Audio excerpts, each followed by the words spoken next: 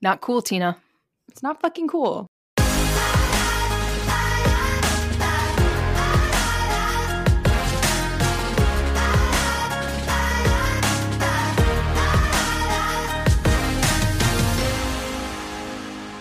You're listening to Glee on the Rocks.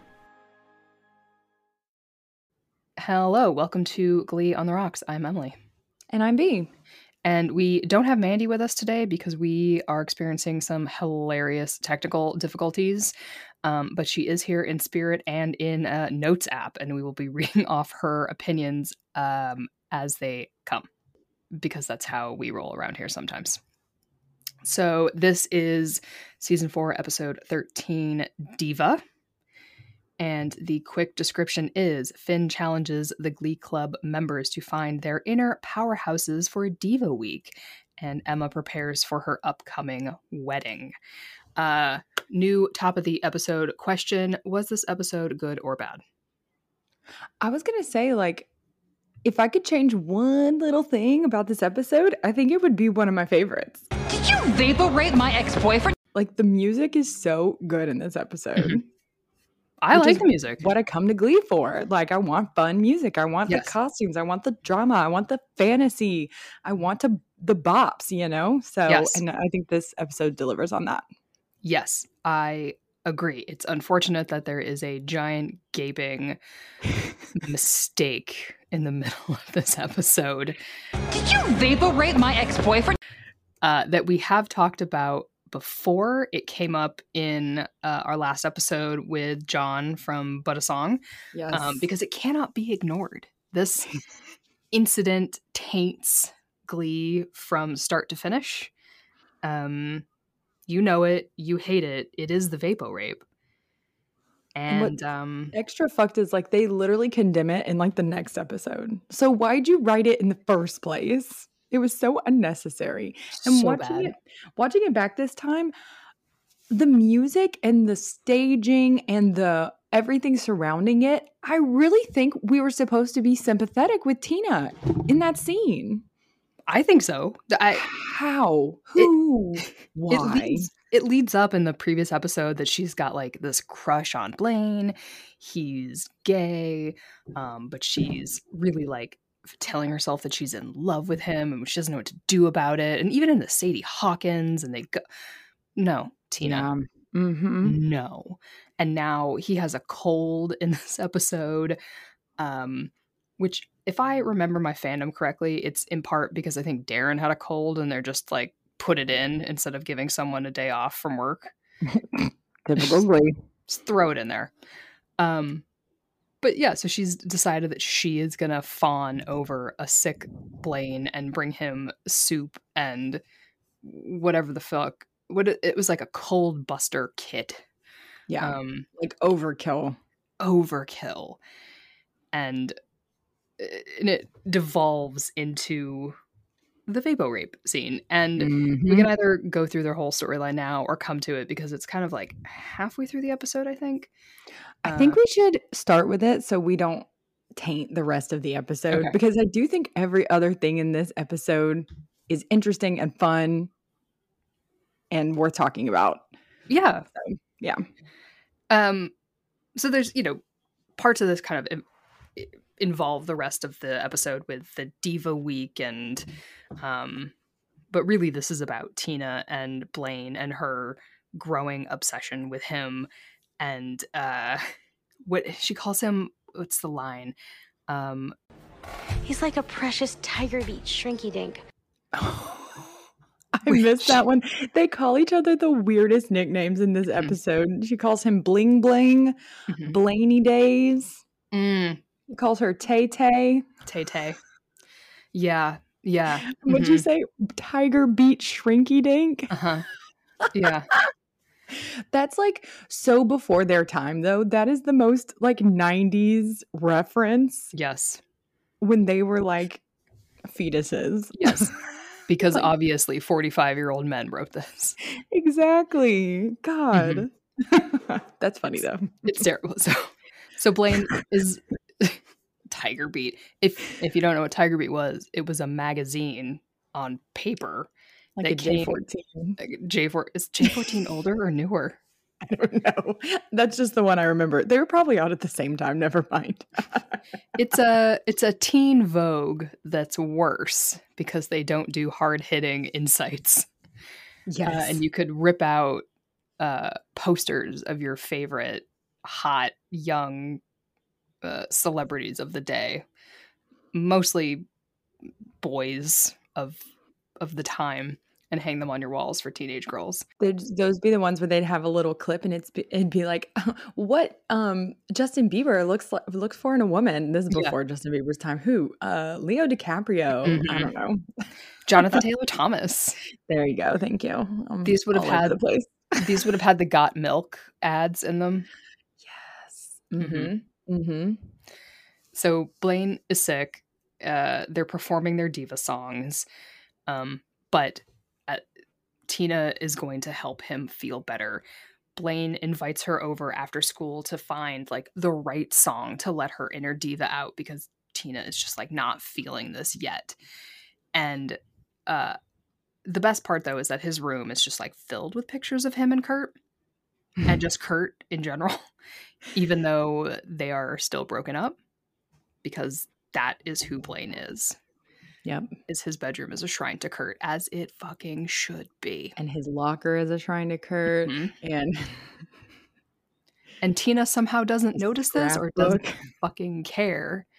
She contemplates them in the scene of question where they're in his room on his bed. She's just like staring at the shrine to Kurt. And then what gets me the most in this episode is like, sure, multiple women have been in the situation where they dated a guy and he is gay, either was closeted or, was still figuring his stuff out, whatever. I have an ex-boyfriend who's gay, famously. Now we're both gay, which is fun. But living the best lives. Living our best life.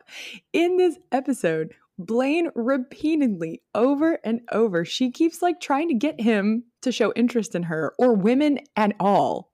And he keeps being like, nope, don't like women. Nope, you're just my best friend, Tina. Mm-hmm. She dug her own grave. She does. He says the line, this is the episode where he calls himself a perfect gold star gay. What? We hate that. I hate it. Totally erasing his bisexual crisis and his makeout session with Rachel. He's like, I'm a gold star gay, but I did kiss Rachel Berry that one time. You kissed her twice. Mm-hmm.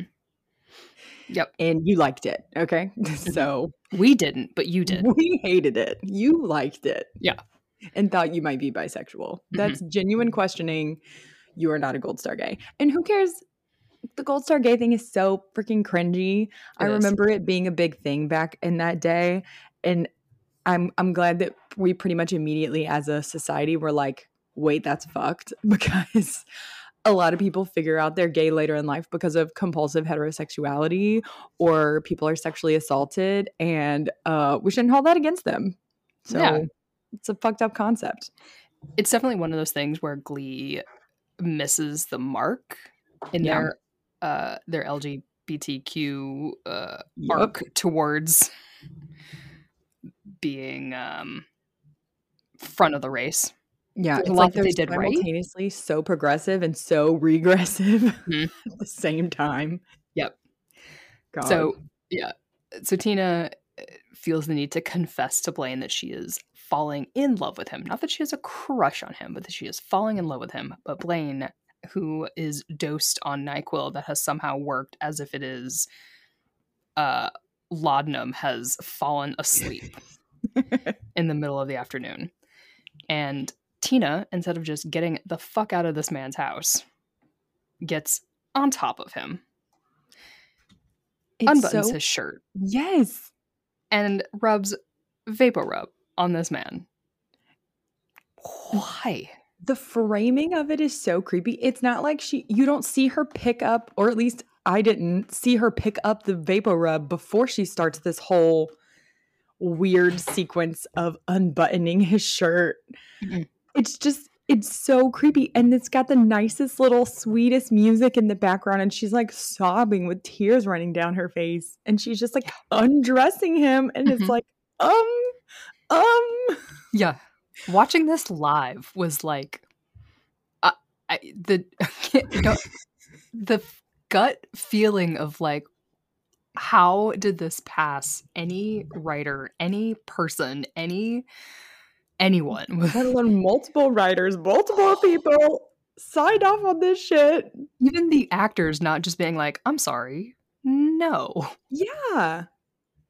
And I know the actors have so little power when it comes to what they have to do on set, but like, and the discourse, like that word existed when this happened. It was wank at the time, is what we called it. If their roles had been reversed, there would have been rioting. If a dude had gotten on top of a sleeping woman Yes. and rubbed things on her chest And unbuttoned holy her shirt, like, fuck. not okay. Not okay. The outrage would have been insane, and justifiably so. We would not have stood for this, and yet because their genders are what they are, we were like, okay, she's in love with him and she's just doing what she's doing. Like, no. Mm-mm. No.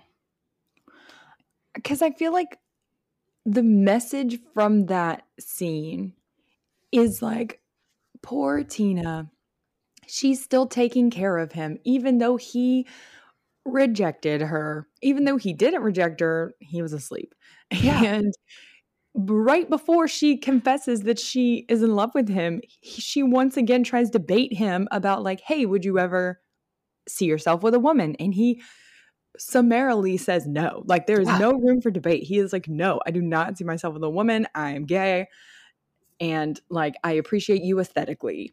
Yeah. He says the thing about like, I find their women's bodies beautiful, but I'm not attracted to them or something like that. Yes. Like this whole episode, like he's saying one thing and her little brain is just filtering it to something completely different. Mm-hmm. And like, I get like still, she could have like put a blanket over him or just like put her hand on his forehead, even kissed his forehead. You know, you like check people's fevers like that. That would have been like on the sweeter side. She could have been sobbing while she did that. Fine. It's the unbuttoning and the straddling that are not okay. Mm-hmm. And then later, when Blaine is like feeling better and he's like, oh, thank you for the soup and taking care of, she like yells at him for not appreciating what amounts to crossing a number of lines and inserting herself into his life. And then she goes and sings hung up, like, I'm hung up on you. Like, that's on you. And it's like, if you told him, I'm upset because I told you I was in love with you and you fell asleep and then I put vapor rub on you, I feel like he'd be like, wait. You did what? You did what? You said, huh? Yeah. Now you're just mad at me for a reason that I can't fathom? Yeah. And it comes down to like him being ungrateful, I guess, because after she sings Hung Up, which is a good song, he's like, I'm sorry, I should have thanked you earlier. And they kind of like make up. And she still thinks that she has a chance. Right. She learned nothing. Learned nothing. God. And like, you can thank someone for bringing you soup when you're sick and not having to accept their feelings for you. They don't coincide. Yeah, like if you were bringing him the soup and the medicine to ingratiate yourself to him, you already fucked up. Like, you should do nice things because you want to do nice things and not expect someone to act or say a certain thing in return. Yep. Especially if this is your quote unquote best friend. Not cool, Tina. It's not fucking cool. And it sucks that she finally gets a whole ass storyline and it's this one. Like, literally, just they're making it worse. Like, just let Tina sway in the background if you're going to fuck with her like this. This is character assassination. Yeah. Oh, thank you for this storyline. I don't want it. Thanks, I hate it. Exactly. Oh, thanks for all this. Take it back. Oh, God. I would like a redo where she's a whole ass person and not just clinging to a gay man. Well, they literally won't let Tina have a storyline without being in relation to another person. No. It's either her and Artie, her and Mike, her and Rachel, her and Blaine. I don't think she ever does end up with a storyline that's just her. Really, the body swap episode is the closest one, and it ends up being about Rachel. So it's about how everyone doesn't appreciate Rachel enough. Exactly. And Rachel being like, you're going to lead the Glee Club next year. And then the writer's room immediately being like, no. Nah. We changed our mind. We're not going to do that. How will Leah Michelle ever get on Funny Girl if we let someone else in Glee 6 years earlier have a storyline? Oh, God. It's true, though, because if you look at this episode and like this whole series of episodes, like there is no main character of the Glee Club. I mean, it's Blaine if it's anybody. Yeah, it is. None of the newbies even get to do a diva solo. And No, but Nia just... does. Santana does. Don't yeah, worry. That's one of Tina's picadillos too, is that she's pissed that she's upstaged by Santana, who doesn't even go to McKinley anymore. Rightly fucking so. That's a rightful thing that she should be angry about, not that Blaine is turning her down. Insane. They end on good terms, but Tina and Blaine somehow it comes all the way around. They're gonna go to not Sue. They're gonna go to Will and Emma's wedding as dates. Which stop. Which we already know doesn't happen. This is literally the next episode. I'm like, did the writers of these two episodes just like not even talk to each other? Yes, I'm assuming they did not, because all of a sudden, so in this episode, Emma is like panicking over the final plans for the wedding, and in the next episode, it is the wedding. Like she's upset about centerpieces and Will not liking them, and nothing is right. But in the next episode, it is the wedding. Like, aren't you supposed to be done?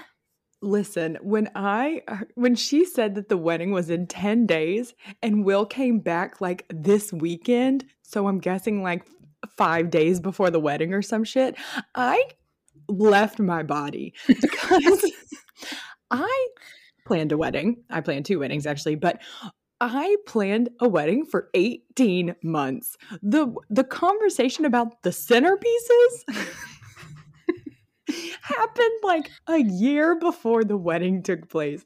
It is like beyond the realm of realism. Like we are in fantasy land that she, number one, has multiple complete centerpieces was in her office to peruse. And that is a detail. Like she has this huge list of details not done 10 days before. You're not even going to find a florist. She's also Emma Pillsbury. She would have this shit done so much sooner. When did she and Shu get engaged? Honestly, like time means nothing in Glee, so who knows? That's also true. I remember they did We Found Love. What episode was that? I mean, it was season 3.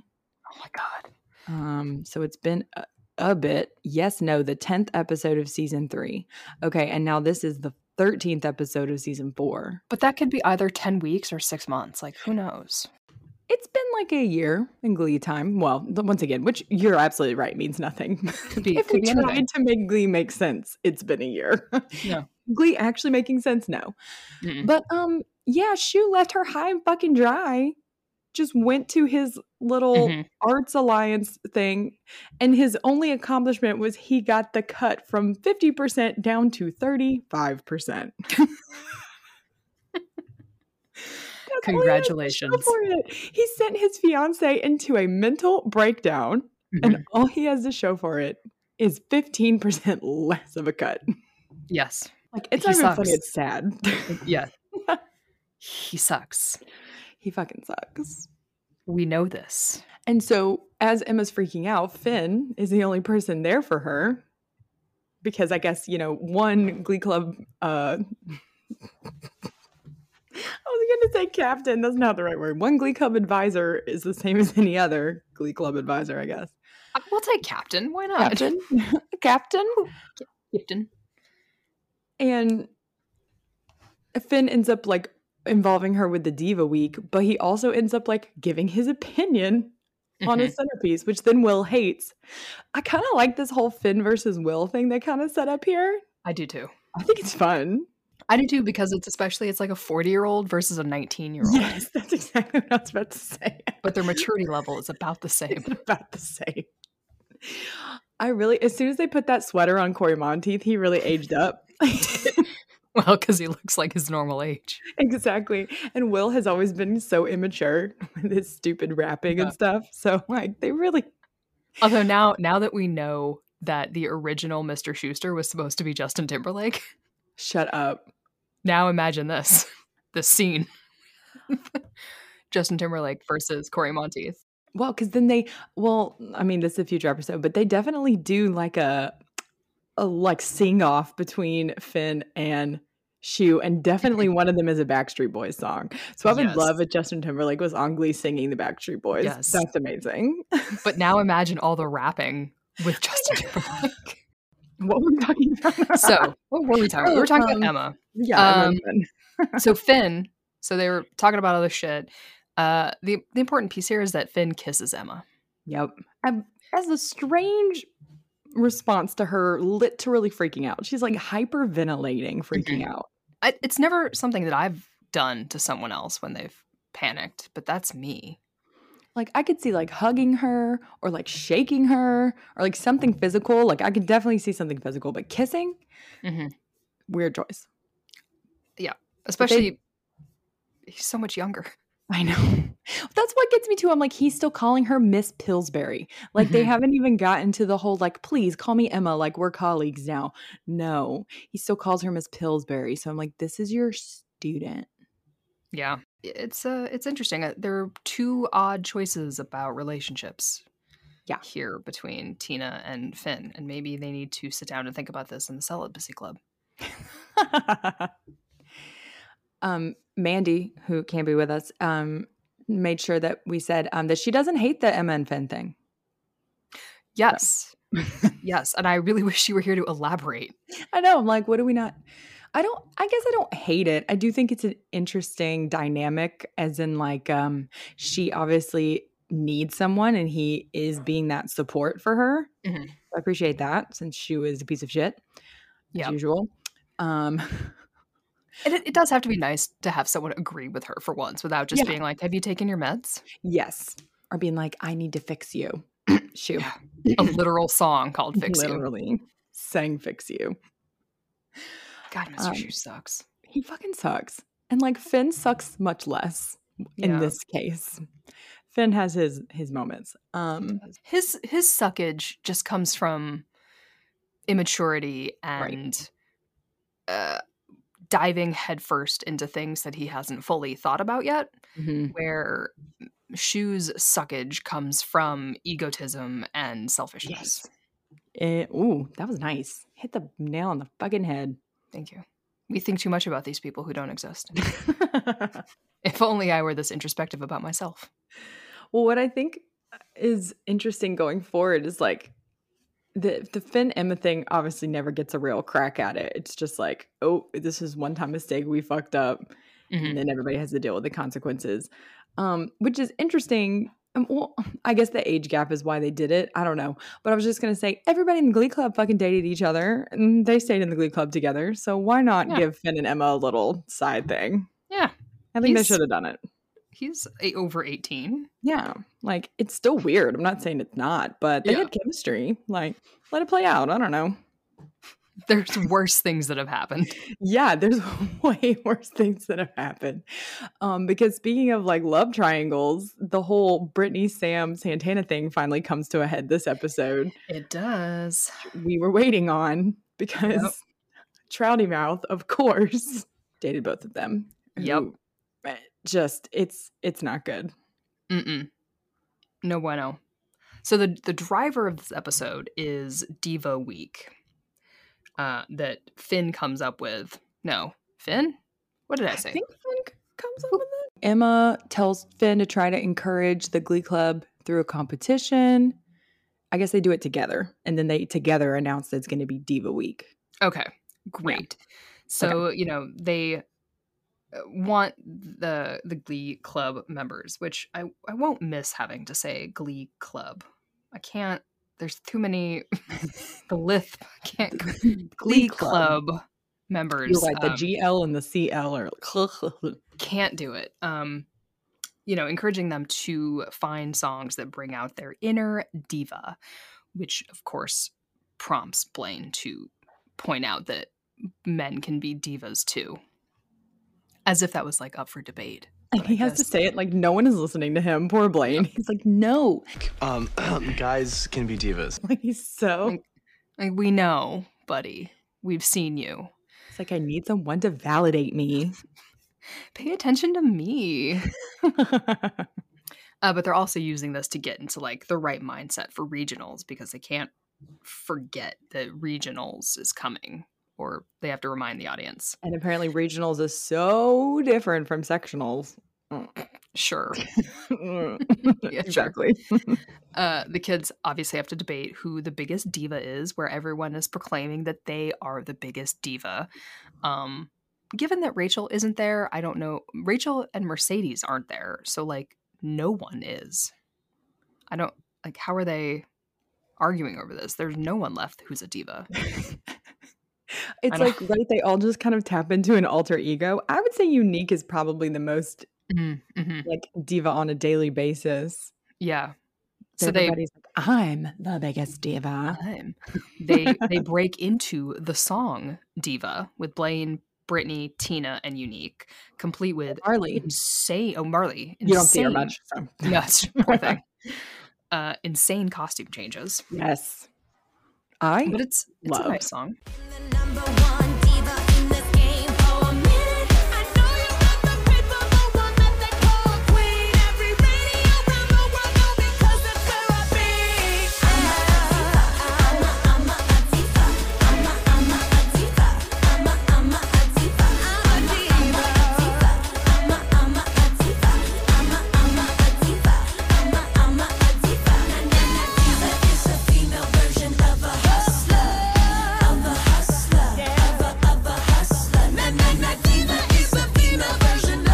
I love it. Like, this is one of my faves. I'm a sucker for a group number. We already know. I think that the Diva is an improvement over the original song, Beehive Don't Come After Me. But the original Diva Beyonce song is a forgettable Beyonce song. Yeah. Because the production of it is just not, it doesn't show off like the lyrics and stuff as much as it should. Because when I listened to the original song, it was after I'd heard the Glee song. I was like, oh, I don't like this. It's just not as listenable. Agreed. This is so fun. Yeah. So it's like, it's so fun. It's an improvement over the original song. I love the fantasy, the costumes, the sassiness. You can tell the actors had so much fucking fun in the costumes and like playing, like play fighting with each other. Like, I loved it. So entertaining. And they all looked ridiculous. They were so ridiculous. They had like the super teased hair and the feathers and the flowiness. I loved it. Amazing. They did also have to bring in a guest diva to show them how true divas walk, talk, and breathe. Santana. Which is crazy because they bring her in after Blaine already did his diva solo. And I was like, you need the example after? Yeah, no, I think, Blaine is first. Blaine does Don't Stop Me Now, which does sound great. I mean, you can't get any better than this. Like, this is what I want Darren to be doing. Like, fuck a Katy Perry song. Let him do Queen. Yes, the outfit and the dancing and the piano and it's so good. It really is. Sometimes it's hard to like say nice things about Darren, but they put him in weird situations. Like, yes. Singing live a song to, anyways, no, I'm not going to bring it up. I'm not going to bring it up. The Blob. More additions to the Blob. Yes, it's coming. But Don't Stop Me Now is lovely. And again, he was sick during this and still, I think in one of the behind the scenes one, he's like, oh, I've got like 102 fever or some shit, but rocks it. So and he's fucking amazing. Wow. Don't tell him that we said it, but like, it's good. It's a secret between only us and all of our listeners. Yeah. Yes.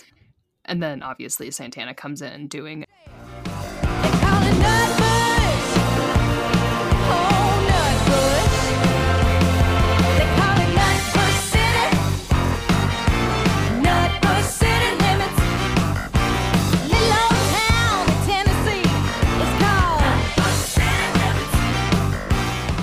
Nutbush City Limits. Nutbush. Love that Again, song. I think an improvement on the song. Yes, I love this agreed. version. It's It's so so good. big. It sounds so good. God, Naya just has the most beautiful voice. I know. Every time she sang in this episode, I was like, God, gone too soon. Like, she just Yeah. has the freaking pipes.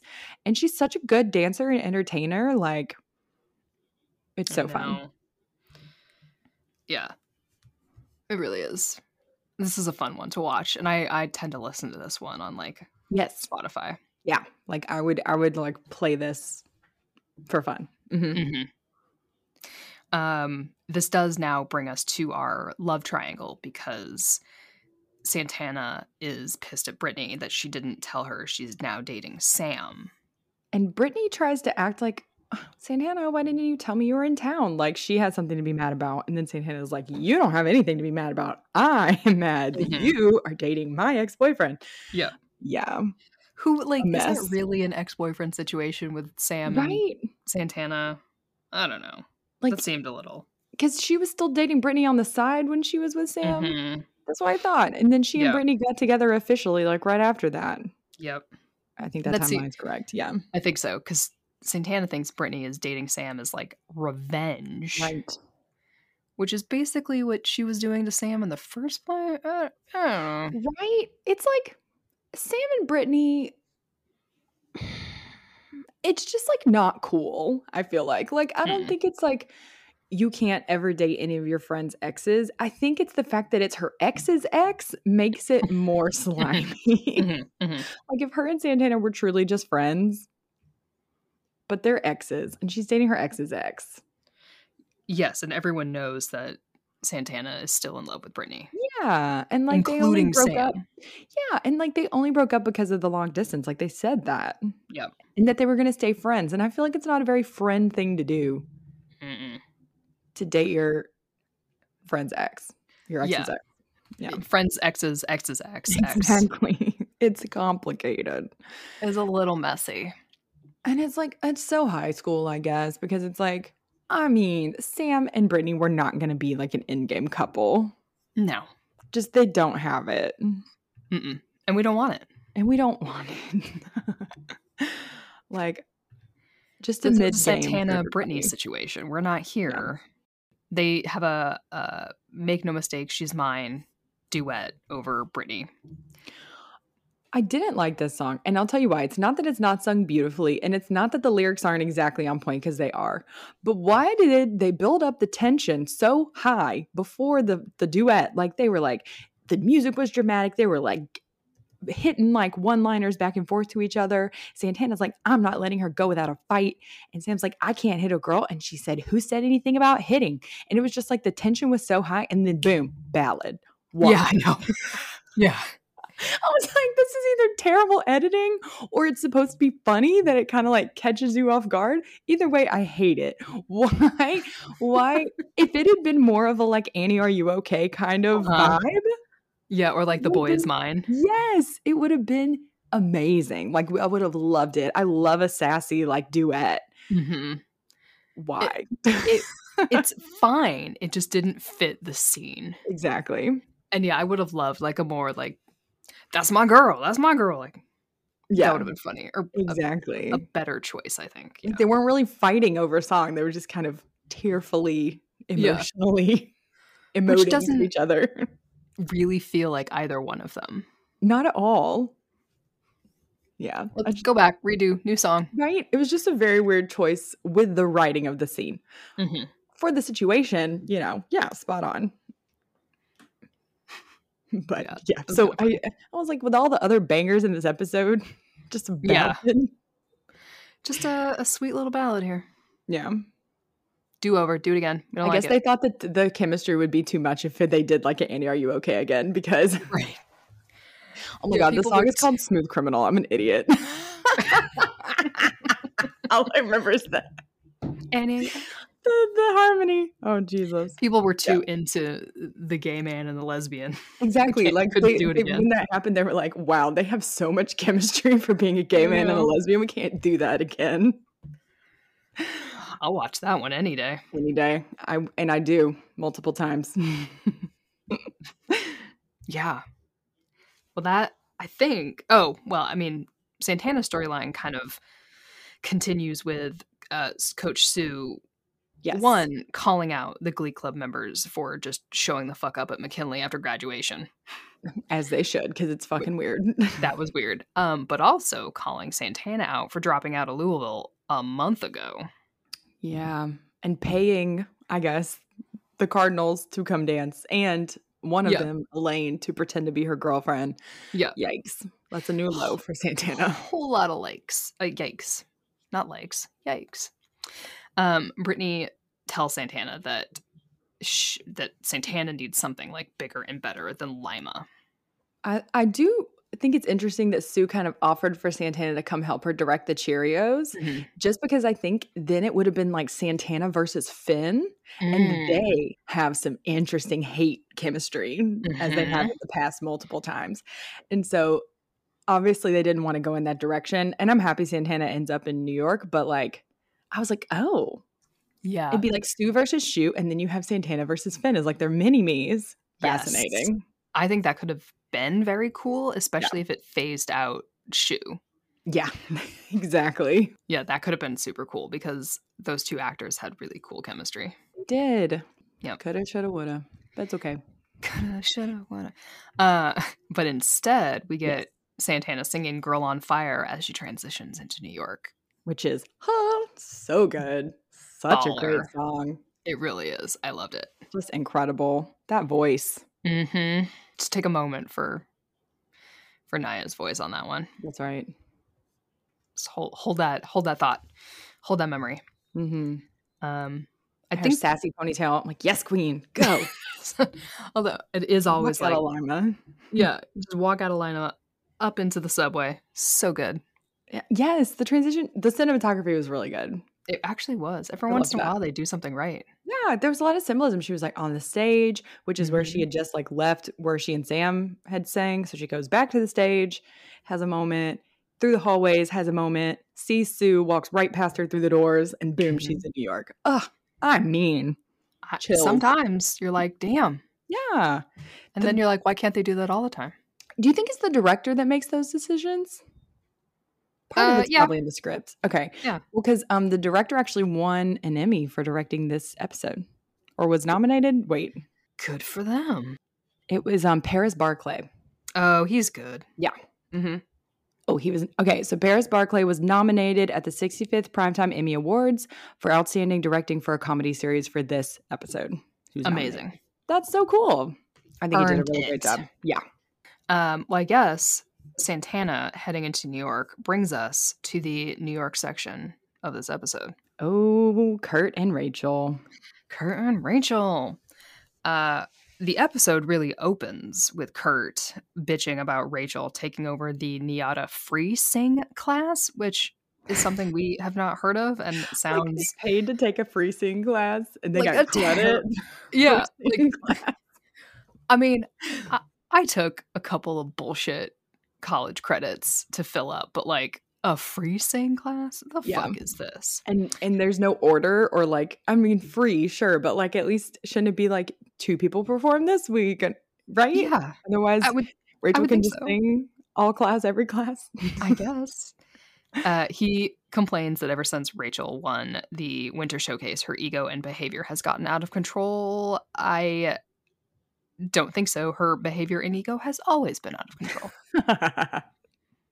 Kurt, you know this. The writer of this episode, which was Brad Falchuk, really did try to kind of make it make sense. I like that Kurt was like, we became close because you became tolerable. And I'm like, thank you for saying that like they were not always besties. And really, it's like trauma bonding, honestly, that both of them like ended up in New York and like coming from a small town. Yeah.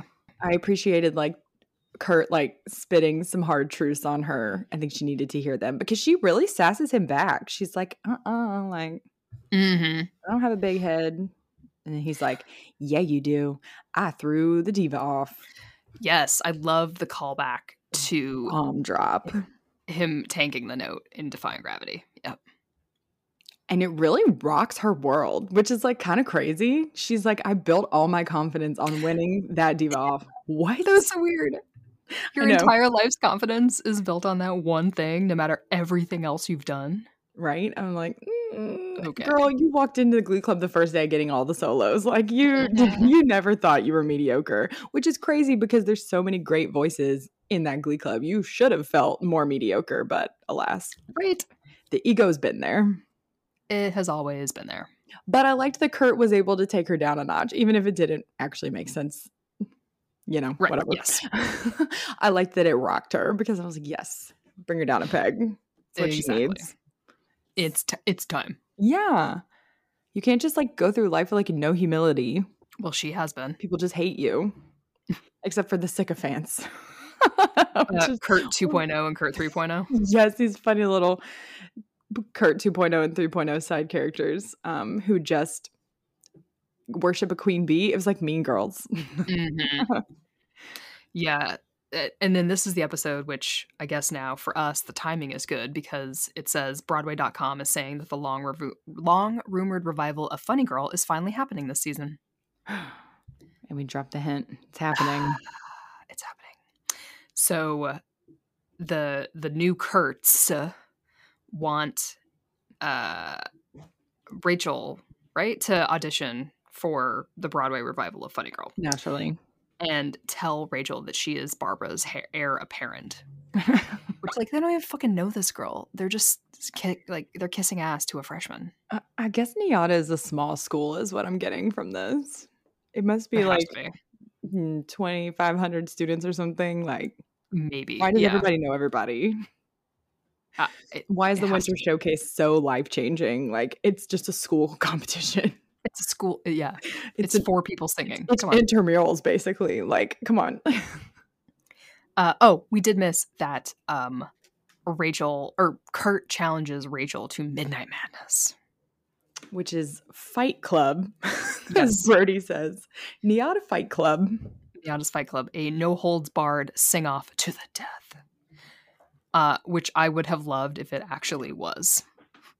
Dude, seriously. Like when he says that, I'm like, oh, they have to just sing for hours until someone gives up or something like that. Right? Wouldn't that have been funny? Right?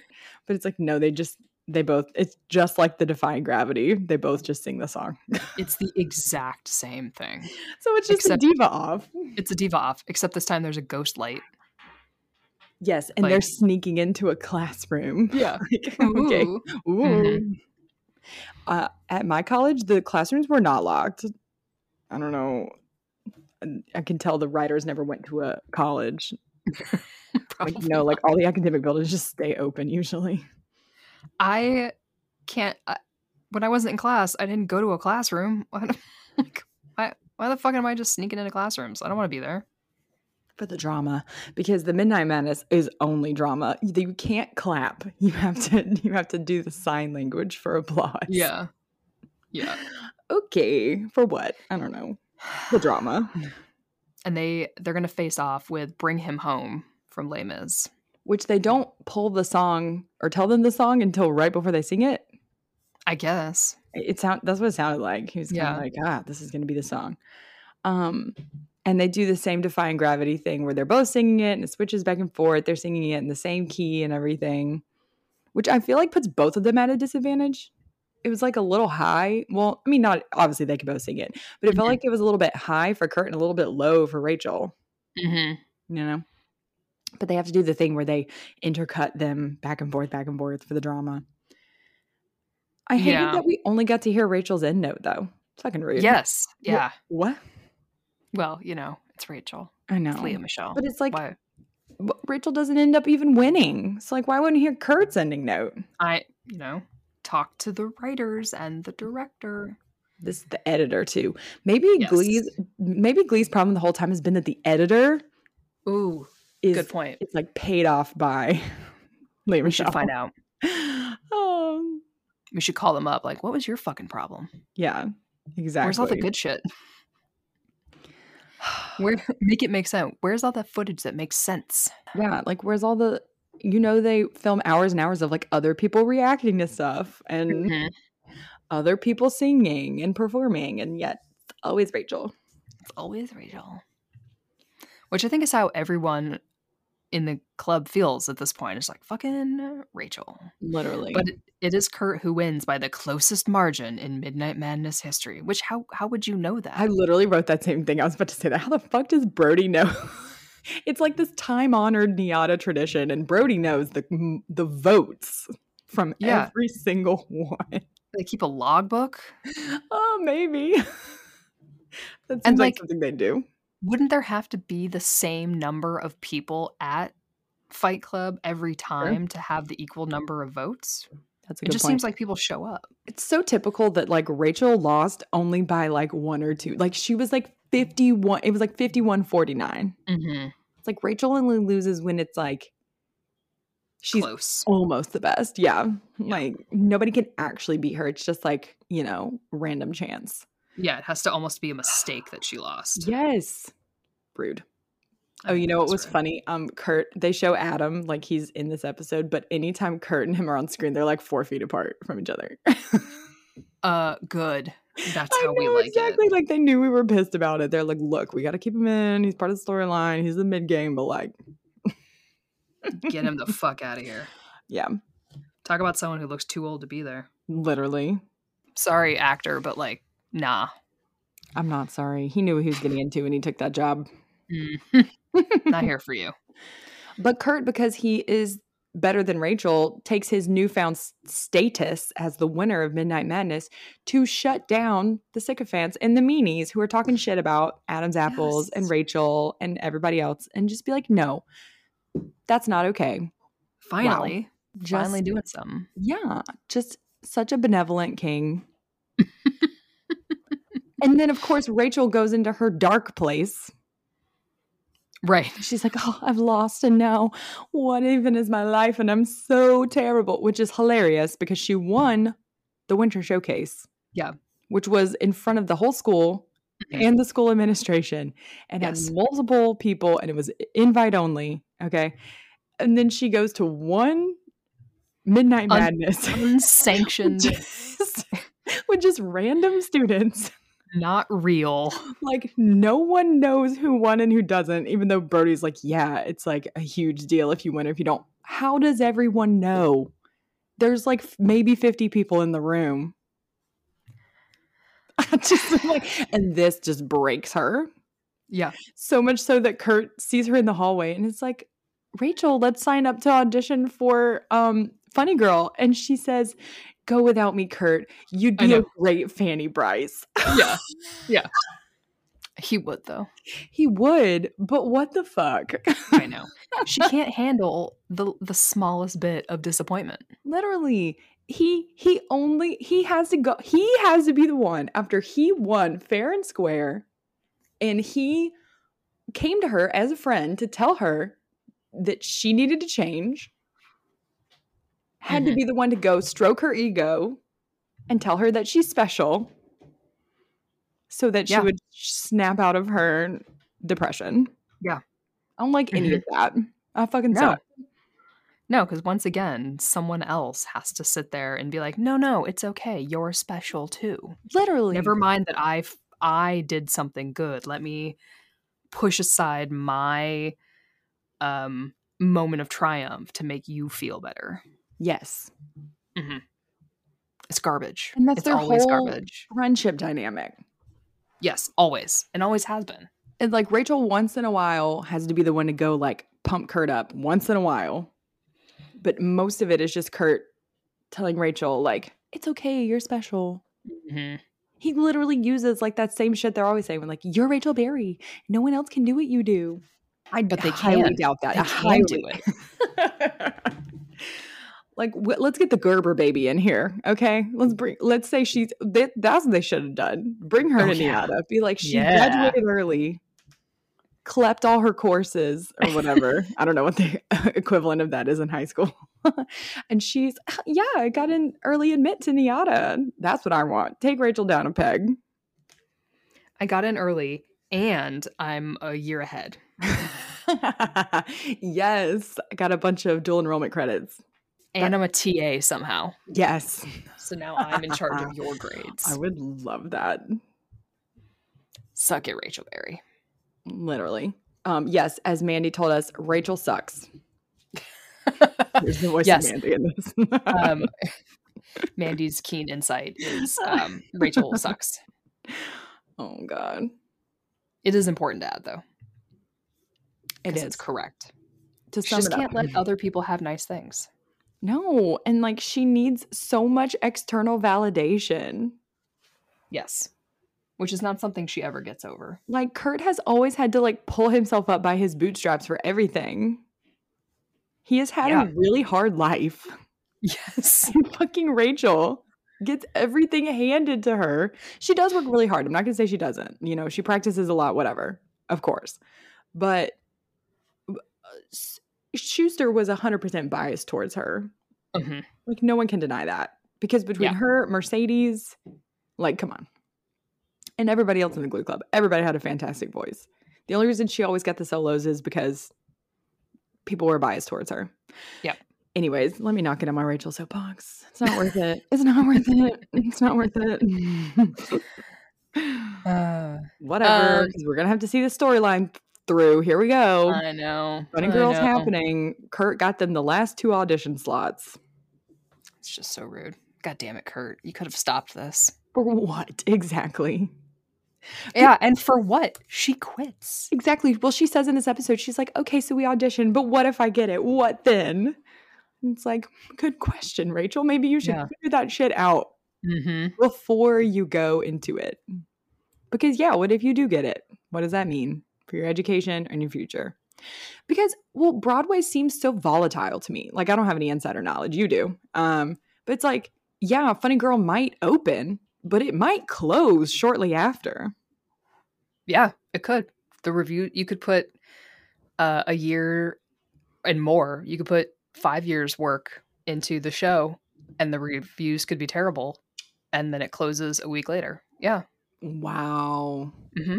Absolutely. Like that is not something to gamble on at that point in your life. You're 19 years old in your first year of college.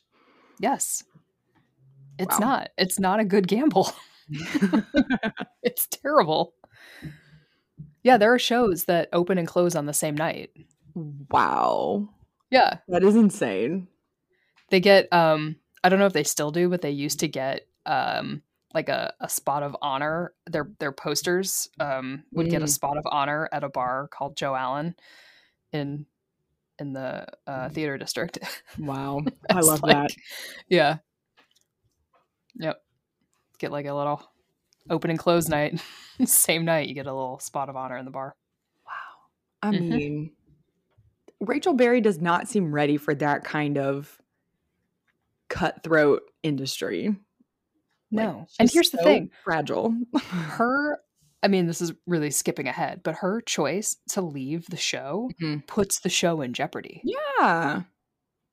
And like, honestly, I'm not totally sure how she breaks her contract like that. Because you're under contract as an actor with Actors Equity and your production. So like, I don't really know how she does that. There's another thing Ryan Murphy has never done: star in a Broadway musical. He would never know. No, but I think he's produced them now. Although at the time, I don't think he had. So like maybe he's learned, but I mean, unless you're fucking the big names, you don't get to just walk away. Yeah. Well, I remember an actor once, I don't remember which actor, but talking about how like being number one on the call sheet is like a responsibility. Like, it's like, I'm not just some movie star in here like expecting people to dote on me. Like, I am responsible for the mood on set and like the job security of the people on set and like all the stuff. And I was like, whoa, that is not something Rachel Berry has any concept of. That like being the best also means that you have a responsibility, not just that you get to coast on being the best. Yeah, I mean, number one on the call sheet is you're the lead, you're the principal. Yeah. And then you immediately fuck that up and leave it for whatever other shiny thing comes across. Yeah, the fact that she just leaves is the part that kills me every time. It's like, you just fucking leave all those other people who are part of this show. You just ditch. You ding dong ditch. Insane. I like to think in the Gleeverse funny girl, Beanie Feldstein is the funny girl after her. The painting Yes. after her. 100%. Oh. Amazing. All right. Well, do we have any other comments about Diva? I'm a diva. I'm a diva. I think I'm gonna go listen to that song on repeat. The only other thing I had was that the sycophants call Kurt Taylor the Latte Boy, which I was like, why do I know that song? And looked it up, and Kristen Chenoweth sings it. So I was like, wow, what a one of those like super meta Amazing. like references. I don't think I have any other comments. Just our faves, I guess. Just the faves. I think I have to give it to Nutbush. Nutbush is your fave song? I really thought you'd pick Don't Stop Me Now. I want to, but I feel like I just gravitate towards Blaine songs by nature of them being Blaine songs. Naturally. And I feel like I probably listen to Nutbush City Limits more. That's true. But it's a tough choice. I think I can speak for Mandy and myself when I say Nutbush City Limits for all of the pretty girls and Fair. the excellent singing and the bop nature of it. I mean, it has it all. It does. But it's such a one-off song. Yeah. Like, only Naya has the power to make a song that should be a throwaway in the middle of the episode into something iconic. Kevin McScale. Was he in here? Was Kevin in it? He had like one line. Tina was like, Artie, will you excuse us? And he was like, what? I think that was his one line. So, I don't know, 0.25 Kevins? Yeah, pretty much. He was there, I think. Yeah. He got his paycheck. Why didn't he get to be a diva? Ugh. Guys can be divas. Because the show sucks. Yeah, exactly. Cowards. Cowards. That's why. That's why. What's the next question? Sorry. Paindex. Paindex. Not too painful. Well, Kurt was with Adam, but like neither of them referenced each other. Really. But there was the shrine to Kurt. There was a shrine to Kurt.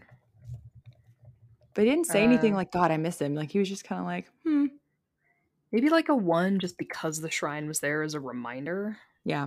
Would that be a 2? 2 out of 10? Or you think just 1 out of 10? Like low grade, very low grade pain. Just like a low grade. Okay. I'm down for that. Because, yeah, it didn't really hurt me. Like, Kurt with Adam, they were 4 feet apart, whatever. Yeah. Blaine with Tina, clearly he's like, Tina, I'm never going to like you. She's not hearing the message. So. She's not hearing it. Yeah. She's not hearing it. They both got to shine in their own respects this episode, and I liked that. I did too. Super. Do we have any other... No, I think that's it. Oh, I did have a favorite line. Oh, yes. No, you're fine. When they announce Santana's song, they're like, we invited a real diva to come show you how it's done. And Brittany goes, Raven Simone. I don't know why that cracked me up so much. But also, why did they never get her on Glee? She would have been a great guest star. Oh, that's a good point. Well, in the reboot. Time for the reboots. Yeah, Raven Simone is in my Glee reboot, that's for sure.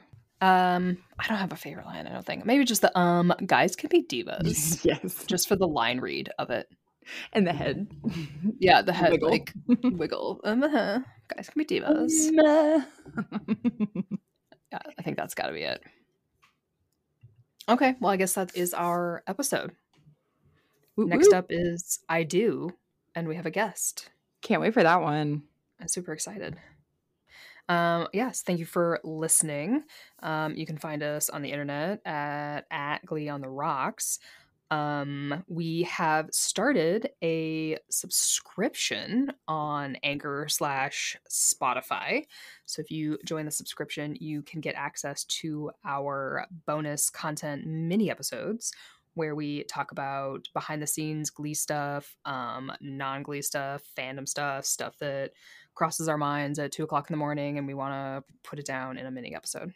And fun, my wife and I actually did a mini episode and we did it on video. So if video podcasts are your thing or not, I think there's also audio, but a little treat for our subscribers. No, it's just video. There's no sound. There's no sound. Well, I'm in standalone audio file, but that's funny. Yeah, it's just two cute people either looking. watch the video or you can play the video, but like put your phone face down, that's fine too. Yeah. Then it's a podcast.